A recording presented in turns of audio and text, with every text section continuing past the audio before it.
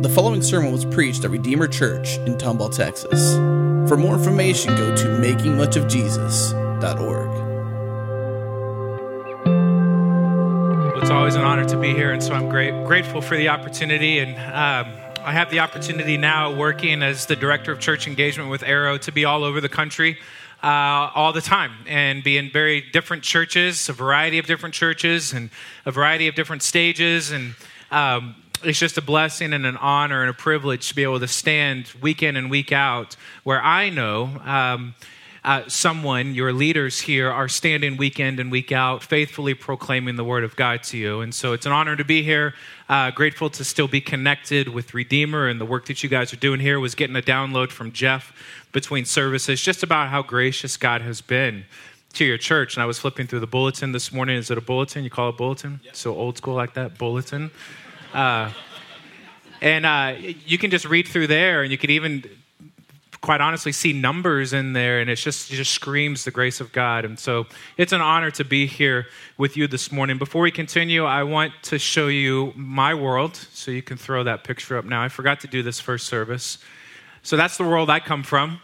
It's an estrogen-filled, all pink, all drama, all the end of the world, all the time. Everything is the end of the world. So this is, my life is pure chaos and drama, punctuated by moments of serenity, which we've captured in this photo. And these are the ones that you post online to make everyone think that this is actually what life is like. But this is my beautiful wife, Emily. We met on the campus of A&M, and we're married. That's right. Get it out of your system. We actually live in College Station now. We own a piece of Aggieland. Nothing greater in all the world. Even though we just sang about Jesus being greater. But the shortest there is Darby, and then a step up is Presley, a step up is Macy, and then I'm holding Marley. And Marley is in large part why I'm here with you this morning, and you'll hear a little bit more of her story as we get into it. If you wouldn't mind turning with me to Galatians chapter 4, that's where we're going to start out our time, and then we're going to jump all over and fly all over the place. I want to be very clear with you this morning about my objectives with you and my agenda with you, so that can act as a framework for where we're going to head and some of the things that we're going to discuss. And I want us to begin with this idea. I want us to begin with the idea that adoption is this imagery that is used all throughout Scripture to paint this very vivid, beautiful image of God's rescuing and redeeming love of us. That over and over and over again, you're going to see this idea in Scripture that we've been adopted into the family of God, that we've been grafted into the family of God, that we were once outside, but now because of Jesus, we are inside. We now are called sons and daughters of God. We experience the rights and privileges of being known and loved as the sons and daughters, the children of God. And this whole imagery, this picture paints this vivid depiction of God's rescuing and redeeming love of us. And so in light of that, as we look at that in Scripture this morning, I want us to focus on three things. I want to set the agenda before you. If there were an outline, here would be kind of your three main ideas. Number one is this, that we are called to deeply celebrate that truth. That the gospel in us is paramount for the gospel to be demonstrated through us. That we want to be a people who deeply and richly and profoundly celebrate the gospel. And what I want you to do this morning, if nothing else, I want you to walk out of this place, maybe in the back of your mind saying, I've never really heard the gospel that way. It's a new way for me to celebrate it. It's a new way for me to understand it. It's a new way for me to really internalize it for me, that this is the power of the work of Jesus for me. That I now, as Kevin said, just to consider this idea that we are now children of God. That we can't even say that with our tongues lightly, because it's such a heavy statement. That what it cost Jesus in order for us to be able to even make that claim was heavy and hard, but necessary. And we want the gospel to be so deeply embedded within you that it can't help flow from you. That we are not just a people who celebrate the gospel, but we are a people who are called to then demonstrate that gospel in the world around us. That's not a new idea. I listen to the podcast all the time. I freaked Jeff out earlier and said, I listened to your podcast. Whoa, that's weird, right? and some of you do too. It's a consistent message from here that we celebrate and we demonstrate. We live it out. These ideas are not mutually exclusive in Scripture. As a matter of fact, you could probably make the argument that Scripture suggests you want to know what someone celebrates? Look at what they demonstrate. You want to know what they demonstrate? Look at what they celebrate, and it's going to inevitably flow out of their life. And here's the idea, that what we deeply celebrate in Jesus, we are therefore called to widely demonstrate. But here's another idea that flows from that. Not all of us are called to demonstrate the gospel in the same way. That we don't live in this monochromatic faith. We don't live in this siphoned kind of robotic system of religion where it says you were once floating around out here, but then Jesus brought you in and narrow. No, it's you were once confined and inhibited, but Jesus has expanded your life and given you the freedom and the creativity and the capacity and the grace to explore the uniqueness and the diversity of who you are in the body of Christ. That we all operate within the same body for the same purpose, but we all have unique functions.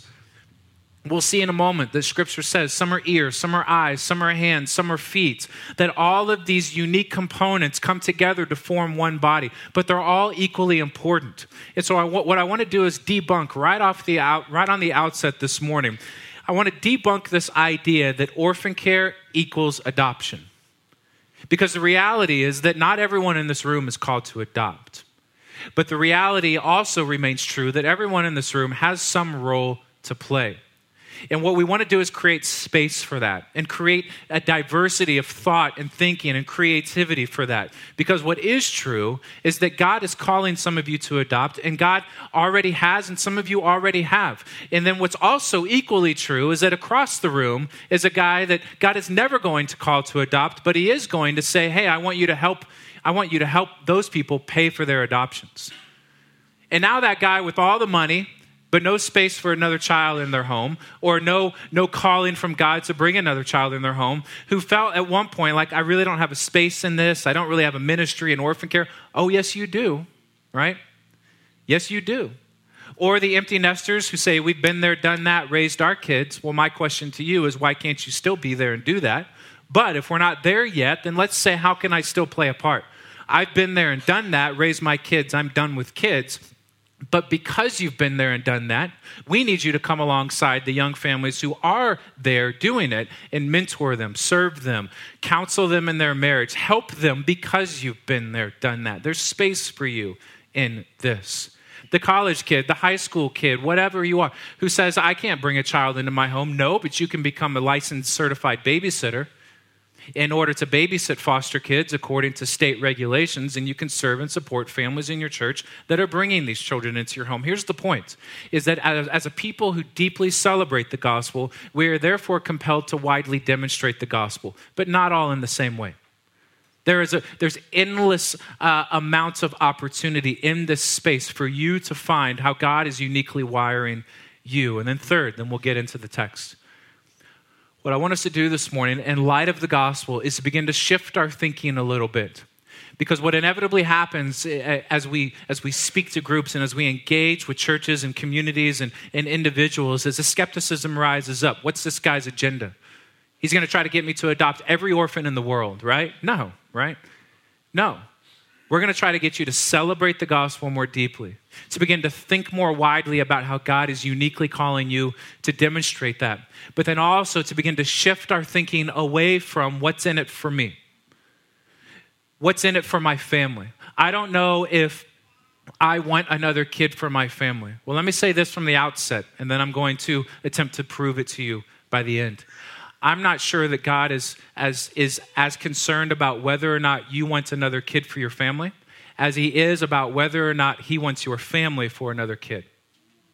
That we begin to shift our thinking away from a family-centric thinking to a gospel-centric thinking. This gospel idea of the great exchange, of it's better to give than to receive. That this is not about getting a child for my family.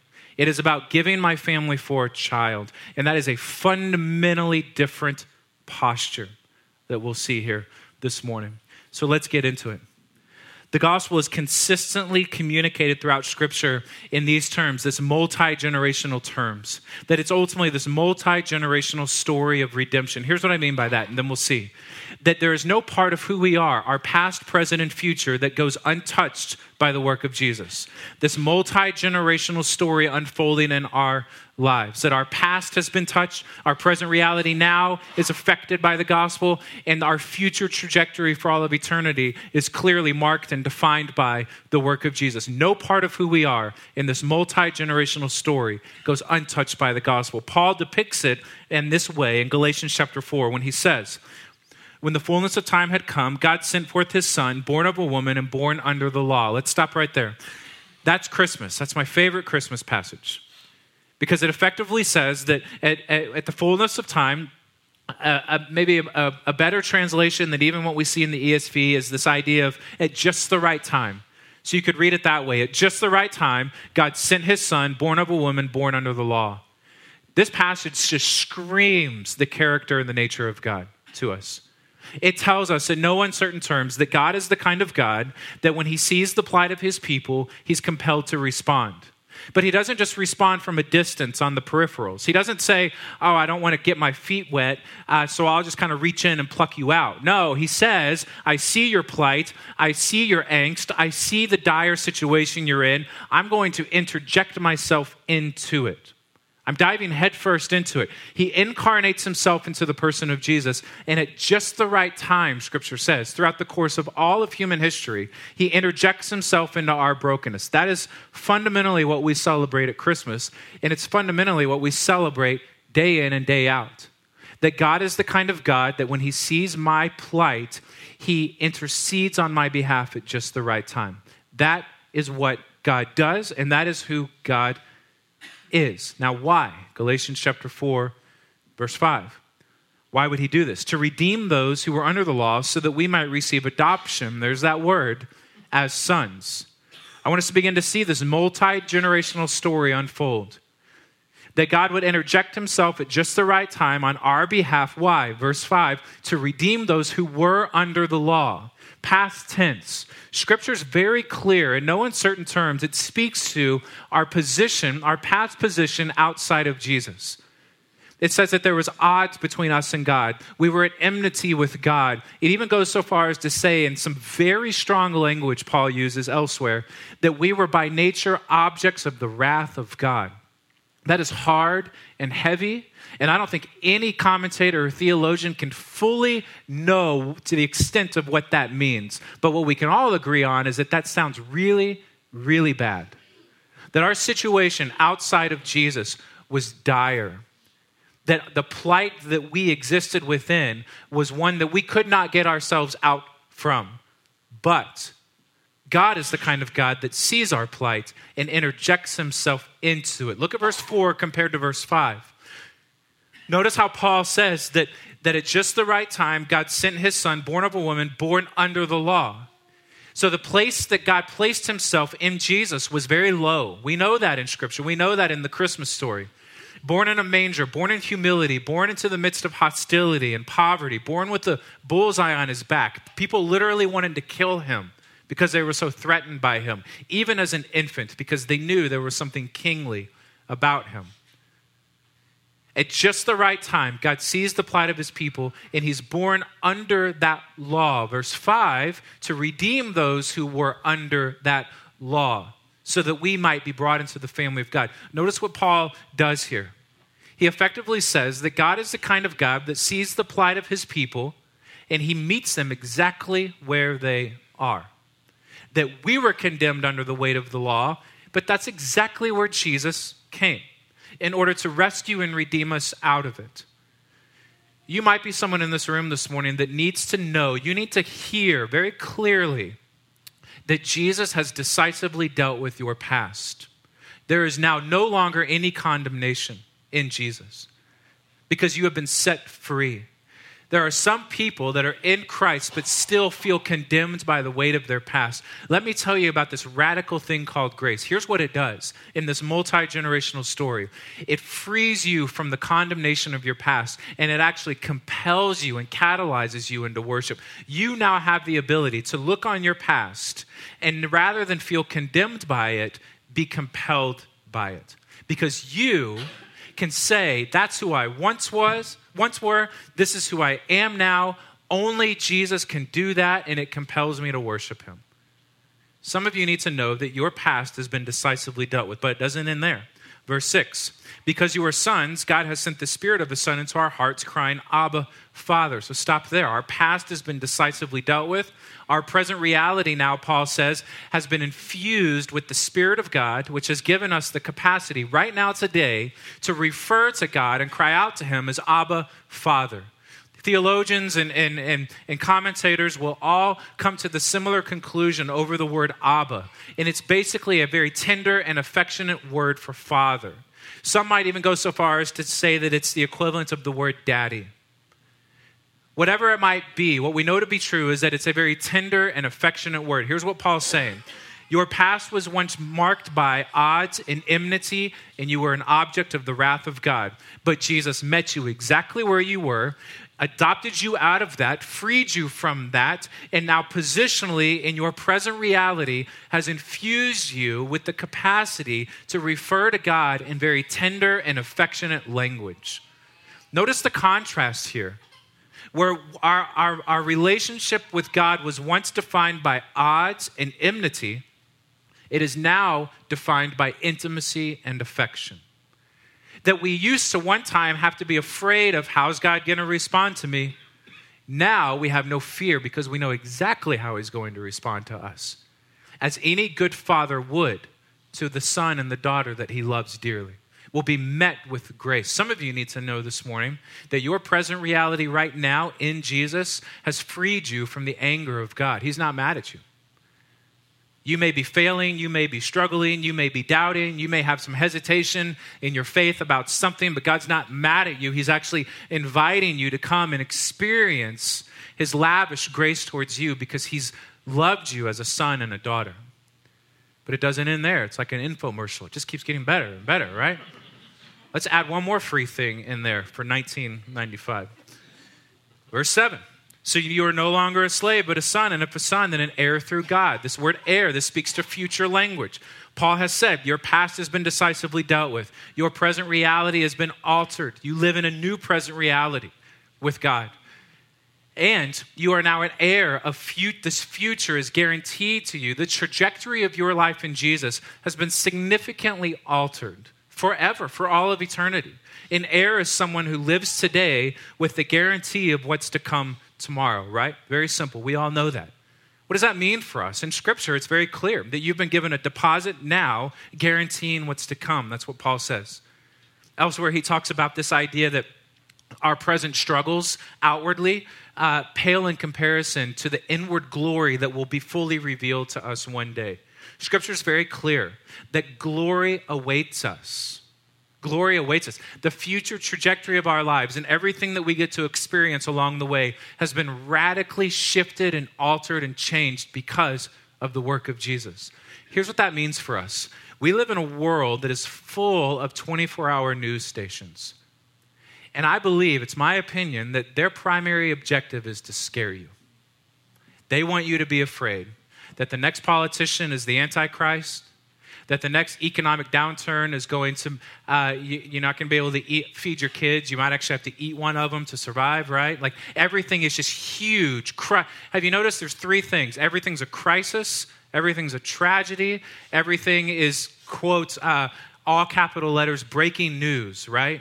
Breaking news, Kim Kardashian got in a fender bender. Wait, really? Like that's big news?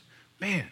Everything is huge and everything is big and everything's the end of the world and the next disease is going to wipe us all out. And if you don't vaccinate your kids, you're horrible. If you do vaccinate your kids, you're horrible. I mean, just everything's the end of the world and it's fear-mongering, but not for us. Because we live today with the assurance that in the end, Jesus wins over all of this. Like we have that confidence now today because of this multi-generational story of redemption. We live today in a world that is not quite sure what to be afraid of and what to believe in. We live with this assurance of knowing, not an arrogance, but a confidence that Jesus wins in the end. And let me tell you, you live in a neighborhood surrounded by people who are afraid. And you work in office buildings surrounded by people who are afraid. You sit in classrooms, students, surrounded by people who are afraid of the next crisis, the next scandal, the next tragedy, the next whatever. And they need to see you not afraid. And they need to be able to ask you why you're not afraid. And you need to be able to tell them why you're not afraid. Because you know, in the end, Jesus wins. Amen?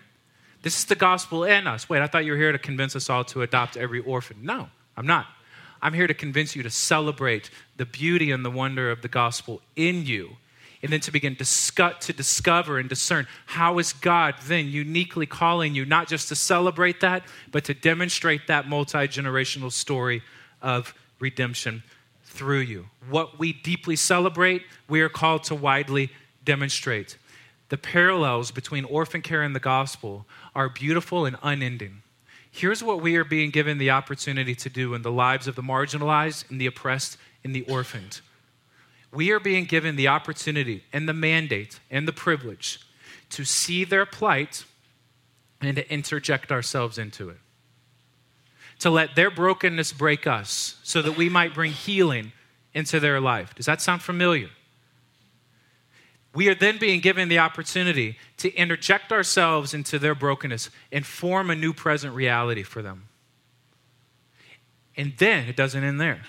We are being given the incredible honor and privilege to not only interject ourselves into their brokenness, to form a new present reality for them, but to shift the trajectory of their lives from this day forward forever.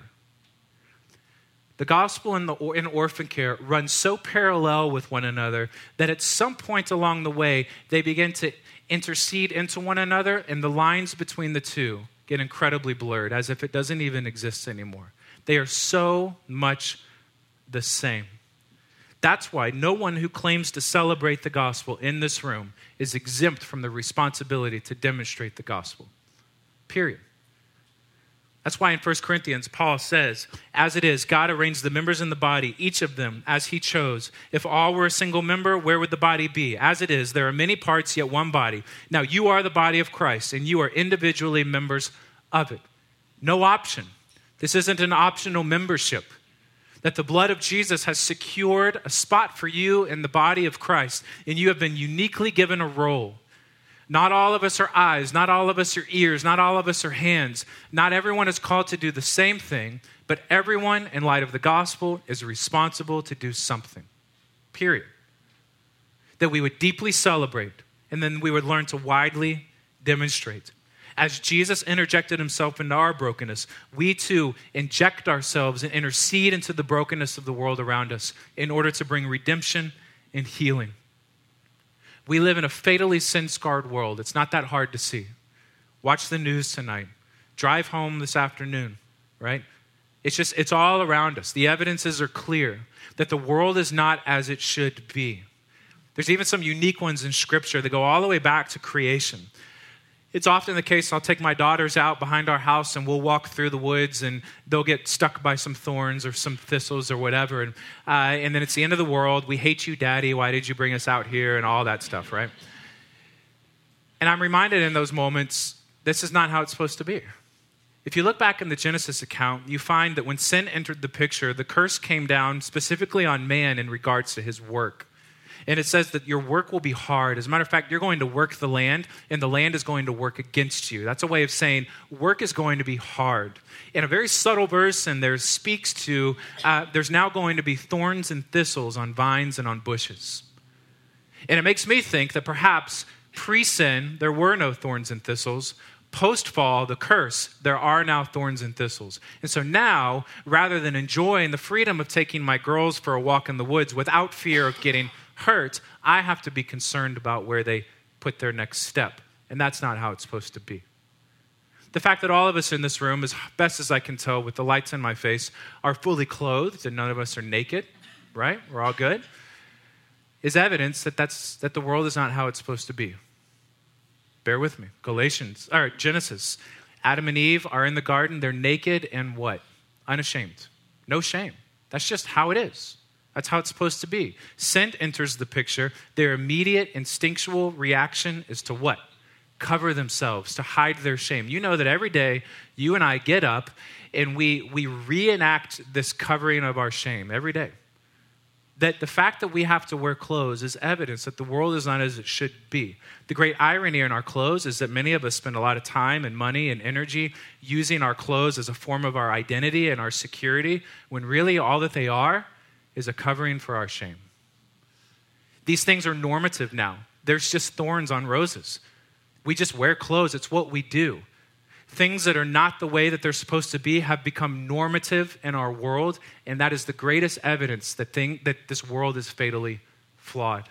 Among the unending evidence is that we live in a flawed world. The plight of the helpless and the hopeless and the marginalized and the orphaned in Scripture uniquely pains the heart of God and uniquely drives the actions of God.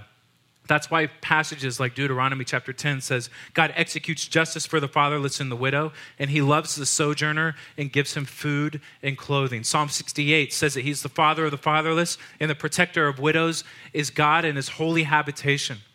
That ultimately Scripture reveals in a consistent way that what God cares about, God does. And you want to see what breaks the heart of God? See what moves the hands of God. That God assumes the role of father to the fatherless. Why? Because the fatherless breaks his heart. That God executes justice for the marginalized and the oppressed with his hands. That's what he does. Why? Because injustice breaks his heart. That's the kind of God that we serve and we celebrate and that we refer to as Abba, that we're tender and affectionate with. That's what he cares about and is therefore what he does. But it doesn't end there. We don't just celebrate that God. We're called to reflect that God and demonstrate that God. And so the mandate continues on to us. Psalm chapter 82 says, you give justice to the weak and fatherless. You maintain the rights of the afflicted and destitute. Isaiah 1, you cease to do evil. You learn to do good. You seek justice. You correct oppression. You bring justice to the fatherless. You plead the widow's cause. It's not unclear in Scripture that these are the things that break the heart of God. These are the things, therefore, that drive the actions of God. And the things which breaks the heart of God must, therefore, break ours.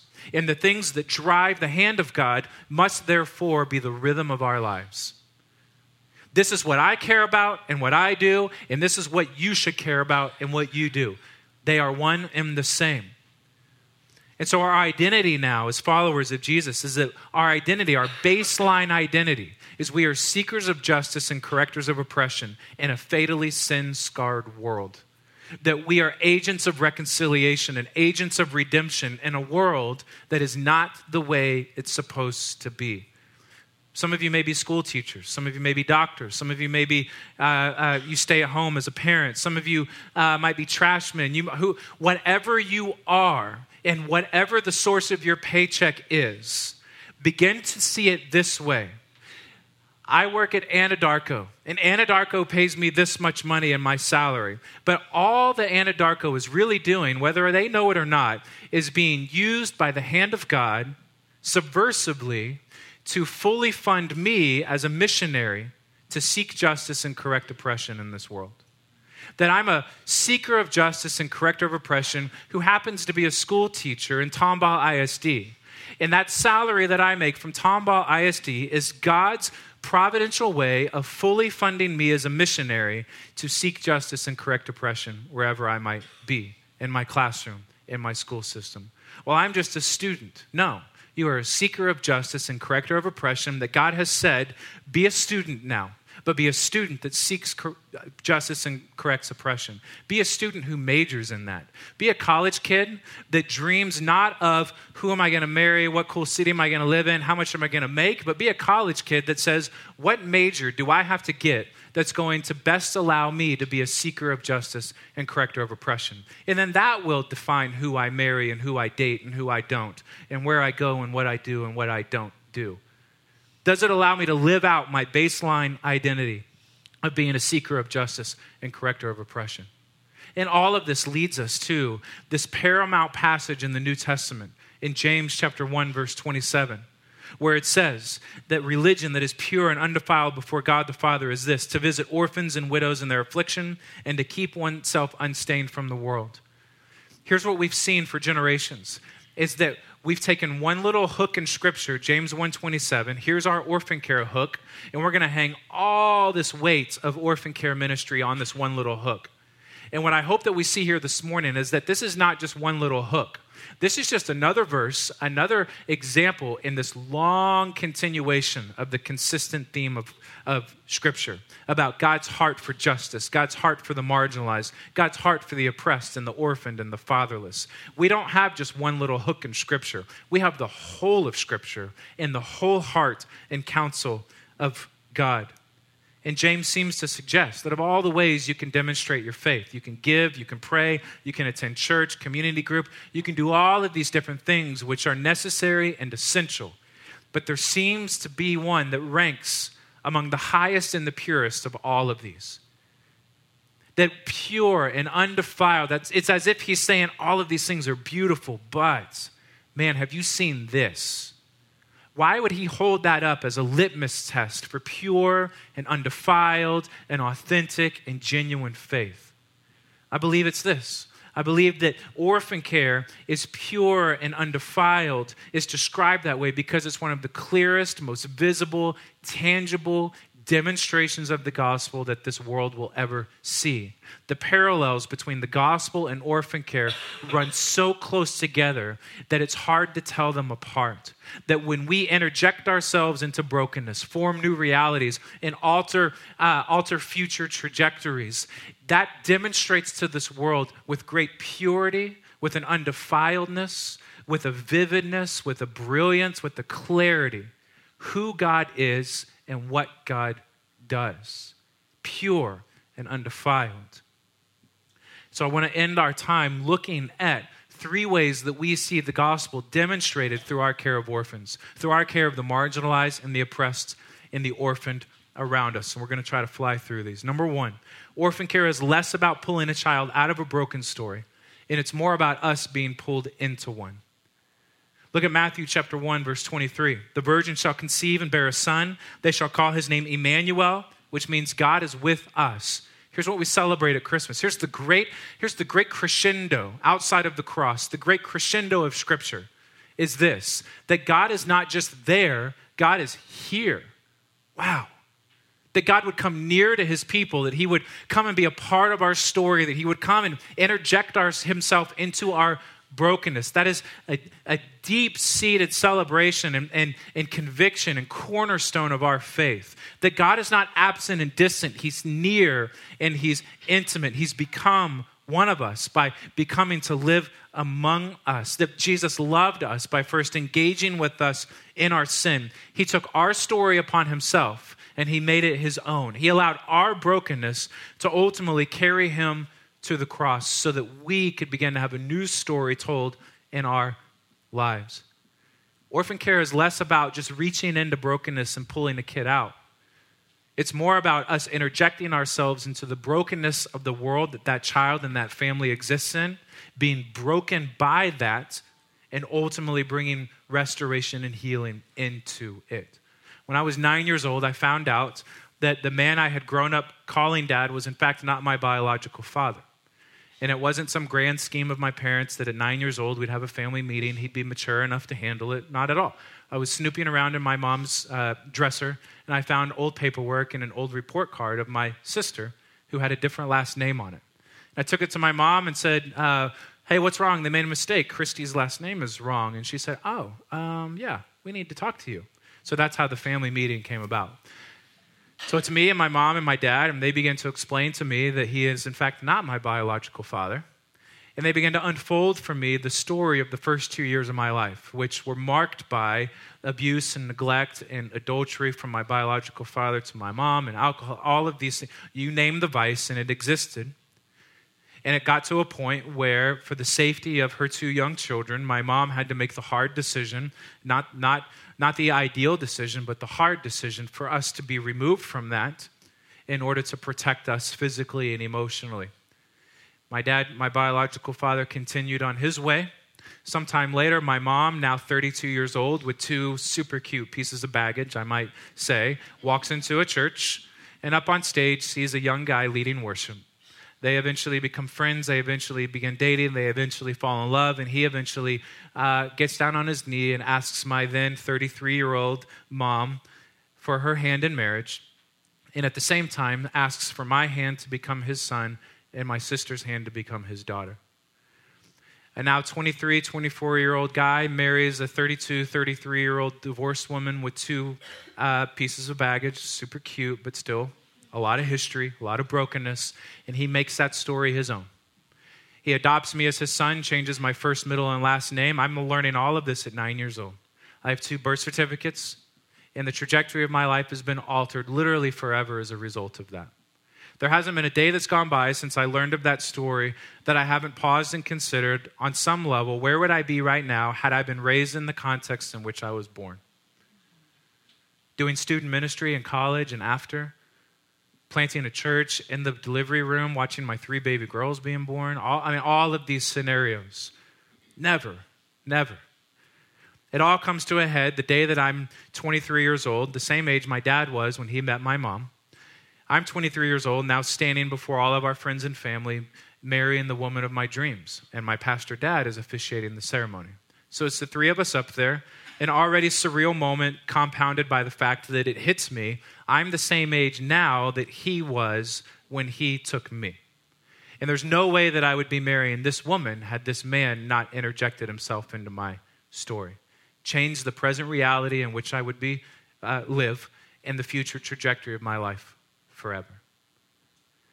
Fast forward some 30 years after my dad taking me into be his own, my wife and I feel called that we need to do the same. We need to tell that story in the lives of kids who need it. We become licensed foster parents. 3 weeks after signing our license, we get the first call for a 3-day-old baby girl. She's brought to our home on what would have normally been just another Wednesday night. Now it's a decisive turning point in the trajectory of our lives forever. 3-day-old baby girl brought to us experiencing withdrawals from cocaine. After 3 days, experienced more abuse and tragedy and neglect than many of us will in a lifetime. And now you're holding that child at the time in our home in the Woodlands. And we were just the Woodlands, right? And now we've got a story that's just destroying our Woodlands story. Interrupting that, awakening us, breaking us. And from that day forward, now 2.5 years later, she's become our daughter.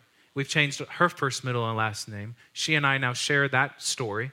We have 4 birth certificates between the 2 of us. And there hasn't been a day that's gone by since she's been in our home that my wife and I haven't paused and considered on some level, where would she be right now? What would she be doing? What would she be eating? Who would she be playing with had she been raised in the context in which she was born? On the beach at vacation with our other 3 daughters, playing dollhouse in their rooms, sleeping in her crib every night, going in and checking on her, and just being overwhelmed with this idea of where would she be right now had we not been given the privilege to interject ourselves, change her present reality, and alter her future trajectory. And I think in all of that, on some level, all of us are compelled to pause and consider at various moments throughout our life, and perhaps it's right now for you, to stop and to step back and to consider, gosh, where would I be right now had Jesus not? Where would I be right now had he not interjected himself into my story? Most of us in this room would say, I wouldn't be in this room, right? Some might go so far as to say I'd be dead, I'd be in jail, who knows where I would be. That sin, that vice in my life that used to consume me, but Jesus freed me from, it would have just run rampant and ultimately killed me. That's where I would be. Where would I be right now had Jesus not? This becomes the basis and the motivation which compels us to rewrite that story into the lives of those around us. Let's begin to dream bigger dreams for our lives, rather than just how many seashells in Florida can I collect in my retirement and how many golf shots can I hit, or how few golf shots can I hit every day in retirement. Let's dream better dreams. Let's dream dreams where at the end of our lives, we're on our deathbed and we're surrounded by people whose story is this: I don't know where I would be had you not stepped into my life. Me too. I don't know where I would be had he not stepped in. Me too. Let's dream dreams like that. At the end of our days, we're going to measure the value of our life, not by what we did and where we went, but by who we loved and how we were able to change their life. That's what ultimately really matters. It's less about pulling a child out of a broken story, and it's more about us taking their story upon ourselves and making it our own, breaking past cycles, forming new present realities, and altering future trajectories. Second, real quick, orphan care is a spiritual battle. It is spiritual warfare at its core. The real enemy in orphan care is not delinquent birth parents, but it's Satan who wants to steal and kill and destroy the lives of families and kids. That when you step into their brokenness and you intercede in order to bring justice about on their behalf, you fight against an enemy who wants to perpetuate the generational cycles of brokenness that have led them to that point. I'll never forget trial day when we're standing before the judge and I'm standing next to biological father who is about to lose his rights over the little baby girl. And the judge says, "Do you believe it's in the best interest of the child for the father's rights to be terminated?" And it's in that moment that verses like 1 John flooded my mind. We have an advocate with the Father, Jesus Christ the righteous. He's the propitiation for our sins. 1 Timothy 2, there's one God, one mediator between God and man who stands between God and man, the man Jesus Christ. And it's in that moment, for the very first time, in a very real and tangible way, I realized that in a very spiritual sense, this is exactly what Jesus has done for us. It's as if Jesus stood before God the judge, and God the judge says, "Jesus, do you believe it's in the best interest of Jason for the enemy's rights to be terminated?" And for Jesus to say without hesitation, "Yes, I do. And I willingly accept all responsibility that comes on me as a result." That Jesus would be willing to stand for justice on my behalf and accept whatever consequences come down on him as a result. And let me suggest this, church. Let me suggest that on some level and in some way, the gospel compels us and albeit demands us to stand for them exactly where Jesus has stood for us. That this is by nature a spiritual war that is being waged against the life of kids. And if those of us in the church who understand spiritual warfare better than anybody else don't understand the role and responsibility we have to fight for justice on their behalf, then who else will? Let me close with this. The third thing is the call to lose your life for the sake of someone else. Jesus is very clear. Whoever finds his life will lose it. Whoever loses his life for my sake will find it. 2 Corinthians says, "You know the grace of our Lord Jesus, that though he was rich, yet for your sake he became poor, so that you by his poverty might become rich." This is the great exchange of the gospel. He was full of glory. We were empty in our sin. He filled us with his glory and took on the emptiness of our sin. That the call to care for these kids is ultimately the call to lose ourselves for their sake. And in turn, they find life, but so do we, Jesus says. That we actually find what life is all about and what the real meaning of life is, to lay ourselves down. In a very practical way, it can mean this, that some of your concerns and hesitations are obliterated by this. Well, it might cost us money. Yeah, it's going to cost you money. Weigh and balance the life and the soul of a child that the enemy has his target on versus the amount of money it's going to cost you. I guarantee the child is always more valuable. Yeah, but you don't understand how busy we are. Yeah, but you don't understand that there's an enemy who wants to steal and kill and destroy the lives of kids. Yeah, but our kids are so young and bring in another kid, but you don't understand. When we weigh and balance anything, and I guarantee you anything against the life and the soul of a child, the life of that child always, every time, without a doubt, comes out more valuable and worth it. We have to count the costs. But in so counting the cost, the child always comes out more valuable. And this is what we mean when we say, look, this is less about, do I want another kid for my family? Quite honestly, I don't necessarily care, can I say that? If you want another kid for your family. What I care most about is, does God want your family for another kid? The gospel of giving, that we would lose ourselves, that we would give our family. That the objective isn't just to get a child for our family, it's to give our family for a child. And to willingly accept, joyfully accept whatever implications come down on us as a result of that. In the end, this multi-generational story of hope in our lives is being rewritten in the lives of those around us. And in so doing, we see the love of Jesus towards us reflected in our love towards them. Every night I go in and I check on Marley while she's sleeping, and I have these thoughts of where would she be? What would she be doing? And I can't help but consider, gosh, where would I be? What would I be doing had Jesus not? And just the presence of her and our family is a constant reminder to me of my own redemption in Jesus. For whatever redemption we've brought about in her life, she's exponentially brought about more in our lives. For whatever rescue we've brought about in her life, she in no uncertain terms has rescued us from ours. She's awakened us from a complacency we didn't even know existed. She's motivated us out of an apathy that we didn't even know we were living under the weight of. And the lines begin to blur a little bit. Did we adopt her, or did she really adopt us? Because that's how this whole thing works. Orphan care and the gospel are so intricately tied together that the lines begin to blur so much that in the end, you realize it really is all just one and the same. Let's pray. So, Father, I know that's a lot, and I pray for wisdom and discernment for what that looks like for us next.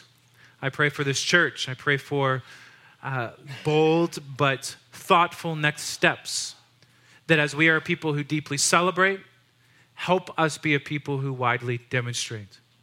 Remind us over and over again of our own story of redemption, and give us opportunities, Father, to retell that story into the lives of the marginalized and the oppressed around us. Give us wisdom for what that uniquely looks like as individual members of one body, but give us boldness to make the decisions we need to make, to lay ourselves down for the sake of those around us.